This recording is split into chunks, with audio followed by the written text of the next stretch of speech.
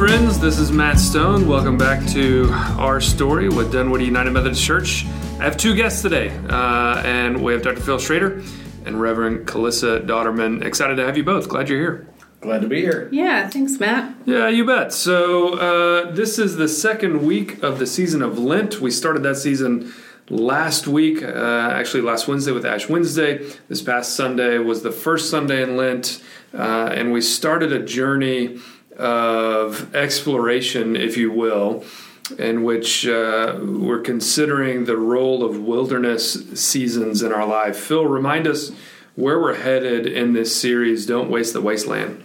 Don't Waste the Wasteland is a time to remind us that even in those low, difficult times when you're walking perhaps through the valley of the shadow of death, that it is a time of self-examination, self-exploration. Last week we asked people to remember that they were dust, and to dust they shall return. We reminded them to repent and believe in the gospel. And that can be sort of a wilderness journey for many of us, a time when we are away from the comforts that we're normally a part of. And that time in the wilderness allows us to begin to reflect and to see each and every day and some of our experiences differently.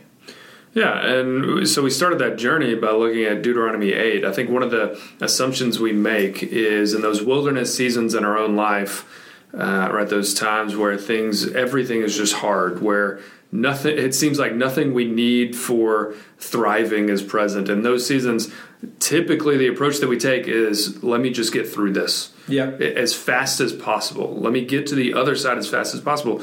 But what we saw in Deuteronomy 8 in Israel's story is that when God leads us into wilderness seasons, there is purpose to be found there. And more often than not, God is humbling us, testing, and teaching us.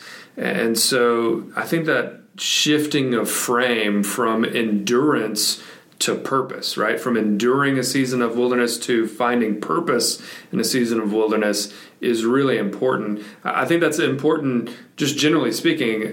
I think it's also very important in this particular moment as we come out of what feels like a global wilderness season, or as we can start to see the light at the end of the tunnel in any event. And maybe just think that some people see the Old Testament, sort of all the Old Testament, as sort of a barren wilderness.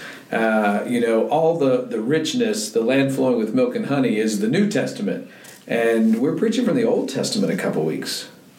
Yeah, and I think, Phil, that is true. I think one of the other things that is true is, particularly as we're starting Lent, particularly as we're talking about, Ash Wednesday, we're talking about wilderness, there is, I think, a great temptation to really view this season as one of like an epic bummer, right? And so what we have to do is find a way to kind of shift our mindset to where we can actually use this wilderness time as something that is productive, that does have purpose. And so that's kind of what we're talking about this week. We're talking about what helps us to view the wilderness in a new way so that we can be humbled, we can be tested, and we can be taught by that experience. And I think what we have kind of collectively decided on as a clergy team is the idea that there is hope in the wilderness, and looking for that hope, embodying that hope, is what allows us to then use that wilderness time as a time of growth. And so that's what we're addressing this week. Yeah, so Calissa, I'm excited about this Sunday to hear you bring a word and a message to us. And the passage that you selected, I think, is a fascinating one to look at in Lent. So you chose Isaiah chapter 40, and this is a text that we typically would hear at a different time of year.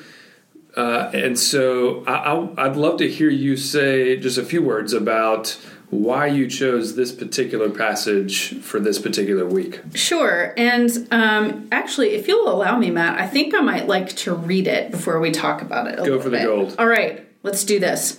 All right, so this is the first 5 verses of Isaiah 40. Comfort, O comfort my people, says your God.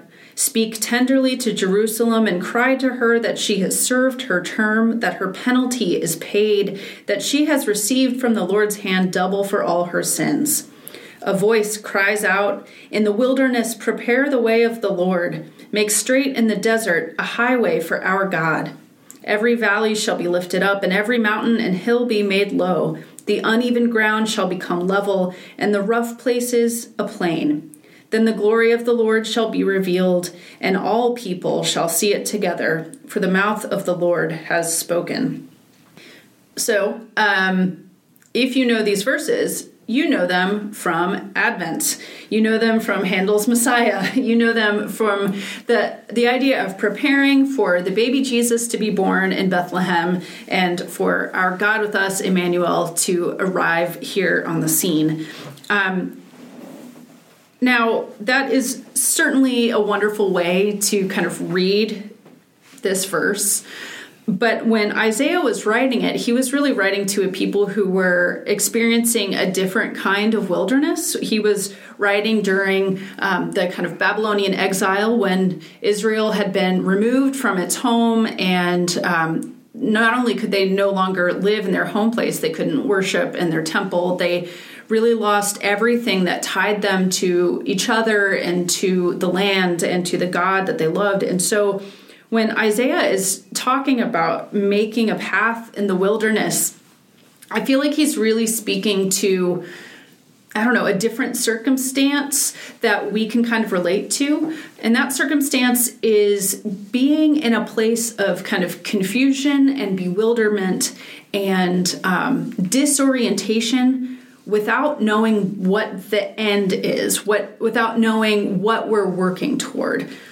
Yeah, I think it's really interesting that that the passage starts by this injunction to speak tenderly to Jerusalem. I think a lot of times people outside the church, and I think this happens inside the church too, people outside the church have this vision of who God is that that imagines in a wilderness season like this that God is not speaking tenderly to his people, that God is berating his people and yelling at them and saying things like, I told you so, and also get off my lawn, right? This angry old man. Program. Yeah. And that's exactly what God is not saying here, right? This word of comfort and this word of tenderness, I think, creates really a beautiful image of who God is in those crisis moments in our lives.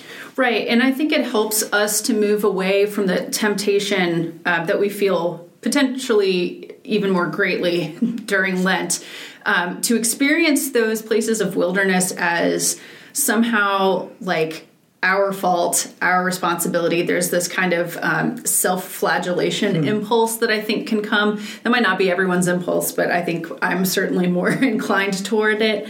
And what God is saying is, no, there is comfort to be found here, and I've got it. All you need to do is open yourself up and prepare for me to make a way. Yeah, I think it's also an image of power, right? Mm-hmm. Yeah. As it talks about every valley being lifted up and mountain and hill being made low, as uneven ground should become level, rough places plain. It's easy, and I think probably for the first 35 years that I read that passage, I kind of skipped over those words. And it's easy to do that because it just feels redundant. It's saying the same thing over and over again. But I think about what a powerful God it must be when you picture the wilderness, which is incredible terrain. And we've talked a couple times about how the wilderness in Judea may not be exactly what you're picturing, right? If you're picturing North Georgia wilderness as the Judean wilderness, then I'd like to reframe that for you and say you need to picture something more akin to a rocky desert and full of peaks and valleys. And so when it creates this image of valleys lifted up and mountains and hills being made low, it takes an awesome kind of power to make that path straight. And it stands, therefore, for me, as a monumental promise from God that again, in those wilderness seasons, It is God who is going to make a way for us. It's not me who's going to make a way out of those seasons or a way through those seasons.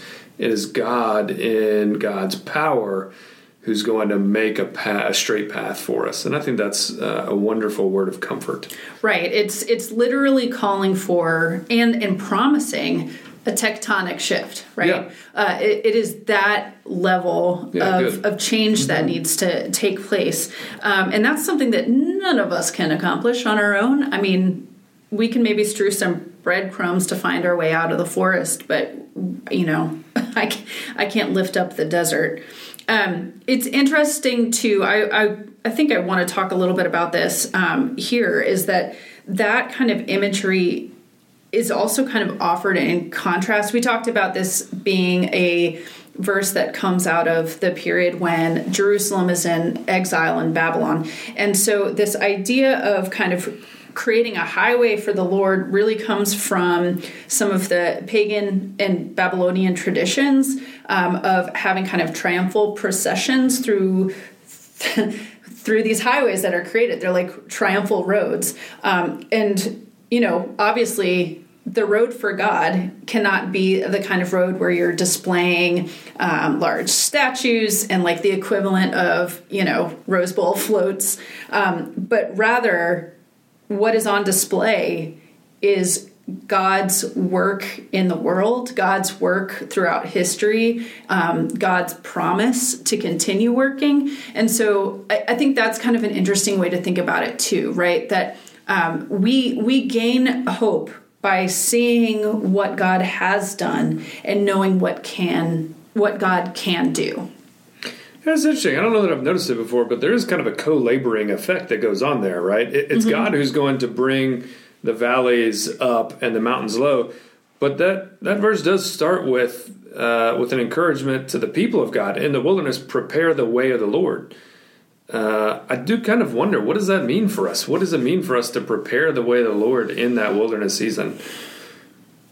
Yeah, that's a good question. And I think one that I'm still working through. I think a lot of us are probably still working through it. The rest of the text of Isaiah 40 does have some kind of hints to that, right? One of the things that Israel is called to do is to go. So there are words of comfort, and then Israel is called to go up to a high mountain and preach, essentially, like proclaim the good things that God has done and let people know that good things are coming. So I think there's something that I think we might actually liken to like positive self-talk or something like that, where we're proclaiming our faith that God is there, will be there, can lead us through, kind of repeating that to ourselves, kind of driving the point home for ourselves so that we can, in fact, find that hope within ourselves and within God to move forward. Because you're good enough. Yeah. You're smart enough. Right. You got to tell yourself that, right? And people like you. Yeah. It's almost a reclaiming of identity, right? Yeah. That's what the remembering of story does, is it reminds us of who we are. And in remembering who we are, we also remember God's mighty acts of salvation and deliverance that made us who we are. Right. It's a kind of reminder of not only who we are, but who God is. Not only what we can do, but what God can do. And when we can kind of put together those two deep wells of knowledge, that's where I think we can begin to prepare our hearts and minds to be receptive to the humility and testing and teaching that we might receive in the wilderness. When Matt first started out, he talked about you choosing this text. And in fact, as we do worship planning, we tend to pick these texts 4-6 months in advance, trying to get ready for and trusting the Holy Spirit to intercede for what we might be preaching 4 to 6 months out. So you chose the text months ago. And my question is, you choose the text, but how did this text choose you? So I think that this is one of those passages that because for the reasons that I mentioned before about it being kind of familiar, resides in the back of my brain, as I think it might for a lot of us. It's kind of one of those things that's just easily recalled. And when I have to think about hope, period, not just hope in the wilderness, I sometimes find it difficult to draw upon Scripture for that. I think, if I'm going to be real, the kind of theological concept of hope is one of the hardest things for me personally to grasp. I think it is so ephemeral and requires such a deep level of faith and commitment that it's not something that you can kind of get with your brain. You kind of have to get it with your heart. And so when thinking about hope, I wanted to kind of go to those heart places, right? To those places that I can recall easily, that do kind of reside somewhere inside my soul. And I thought that this passage might not only be one that speaks to me personally, but it might be one that is easily accessible and speaks to other folks in our congregation. Thank you. Yeah. I don't know if that answers your question. No, it just struck me when he talked about choosing the text, is that sometimes you get into the study and the preaching of the text, and you're like, okay, I chose this text, but it also chose me at the same time. Yeah. I mean, I think it's definitely speaking to me now in a way that it hasn't before. And it's for a lot of the reasons that we talked about already, right? Like this concept that even in the midst of great uncertainty and finding ourselves in the midst of this space and time that we never really could have imagined, that, we serve a God who is capable of great things, and we serve a God who not only is capable of those things, but wants them for us. And that gives us reason to hope. That gives us reason to expect great things. Yeah, that draws a pretty direct line to the end of this chapter. Yeah. Right? I just read the last verse in Isaiah 40. Those who wait for the Lord shall renew their strength. They shall mount up with wings like eagles. They shall run and not be weary. They shall walk and not faint. That seems to me to be part of the role of hope, if I'm hearing you right. Oh, yeah, absolutely. I think, I don't mean to harp on the pandemic, but I think it would really be remiss of us to not address the fact that this is something that we've all been sitting in for about a year now, close to a year. We're really coming up on it. And there's a lot of exhaustion to be had out there. I think we're all kind of sharing in this moment of real fatigue. And so kind of reminding ourselves that our faith allows us to rise above that fatigue, whatever might be causing that fatigue. Maybe it's not the pandemic for you. Maybe you're waiting it out just great. Maybe you have stuff that's going on in your life that is causing a lot of emotional exhaustion for you. Other trials, health issues that are just taking a lot out of you. But the hope that we find in God, I think, allows us to acknowledge those feelings, acknowledge that fatigue, acknowledge the stress, and not only rise above it, but find, I think, renewed energy, renewed strength to kind of face whatever challenge we might, come upon next. Yeah, I think that is a great contact point with where we're headed in this series. That again, the wilderness, our lives over the last year. If we approach this as let's just get through this as fast as we can, then okay, that's one way to do it, but that's an exhausting way to approach it.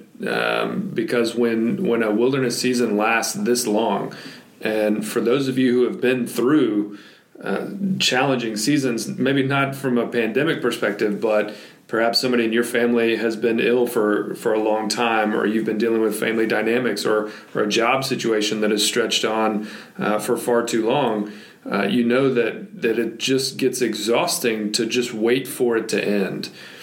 But what we find from a biblical perspective is that the approach to wilderness and looking for purpose fosters strength and it fosters a sense of hope that carries us then through these kinds of seasons. So I'm excited about where that's going to head. I'm excited about Isaiah 40 because it's a fascinating time to look at this chapter of Scripture, well known to some of us, completely foreign to others of us. And so one of the things that we want to invite you to do this week is to simply reread Isaiah 40. Isaiah is one of those books that it's hard to read all the way through. It's an incredibly complex book. Mm-hmm. But Isaiah 40 as a chapter unto itself is rich with imagery. It's rich with resources for the journey, if you will. So, Calissa, as we think about getting ready for Sunday, anything else that you think we can do to make sure that we show up on Sunday morning prepared to encounter God? Well, I mean, I think that reading all of Isaiah 40 is a wonderful idea. You should definitely do that. I think another thing that you can do is to give some thought to what kind of spaces of wilderness you might find yourself in right now, or potentially one that you've walked through in recent enough memory to kind of access some of the feelings that you might have experienced there. I think it is very easy to see in retrospect how we might have been shaped by our wilderness experiences, but I think sometimes it's less easy to kind of put our finger on how that might happen in the moment. So give some thought to what areas of struggle you might be having right now that you might be able to kind of learn from in this Lenten season. Fantastic. Well, Calissa, like I said, excited about Sunday, excited to hear from you. Phil, is there anything else that we need to be aware of as a church entering this second Sunday of Lent? We are continuing to invite you to go more deeply into prayer, to find ways to study so that you can grow, and to find ways to serve. And one great way to do that is through our Great Day of Service, which is coming up the 20th of March. So I hope you'll sign up to join us in that, and that will be a time of strengthening you on your Lenten journey. Fantastic. Phil, Calissa, thanks for being here today. Thank you, Matt. Thank you. All right, we'll see y'all next week. Thanks for listening to the Our Story podcast from Dunwoody UMC. Visit us online at dunwoodyumc.org and join us for online worship every Sunday. This Sunday, February 28th, join us outside for worship in the parking lot at 11:22 a.m. or for indoor worship in the sanctuary at 9 a.m. In addition to masks and physical distancing, we're asking everyone to reserve their seat by visiting dunwoodyumc.churchreserve.com. We hope you'll join us and add your story to ours.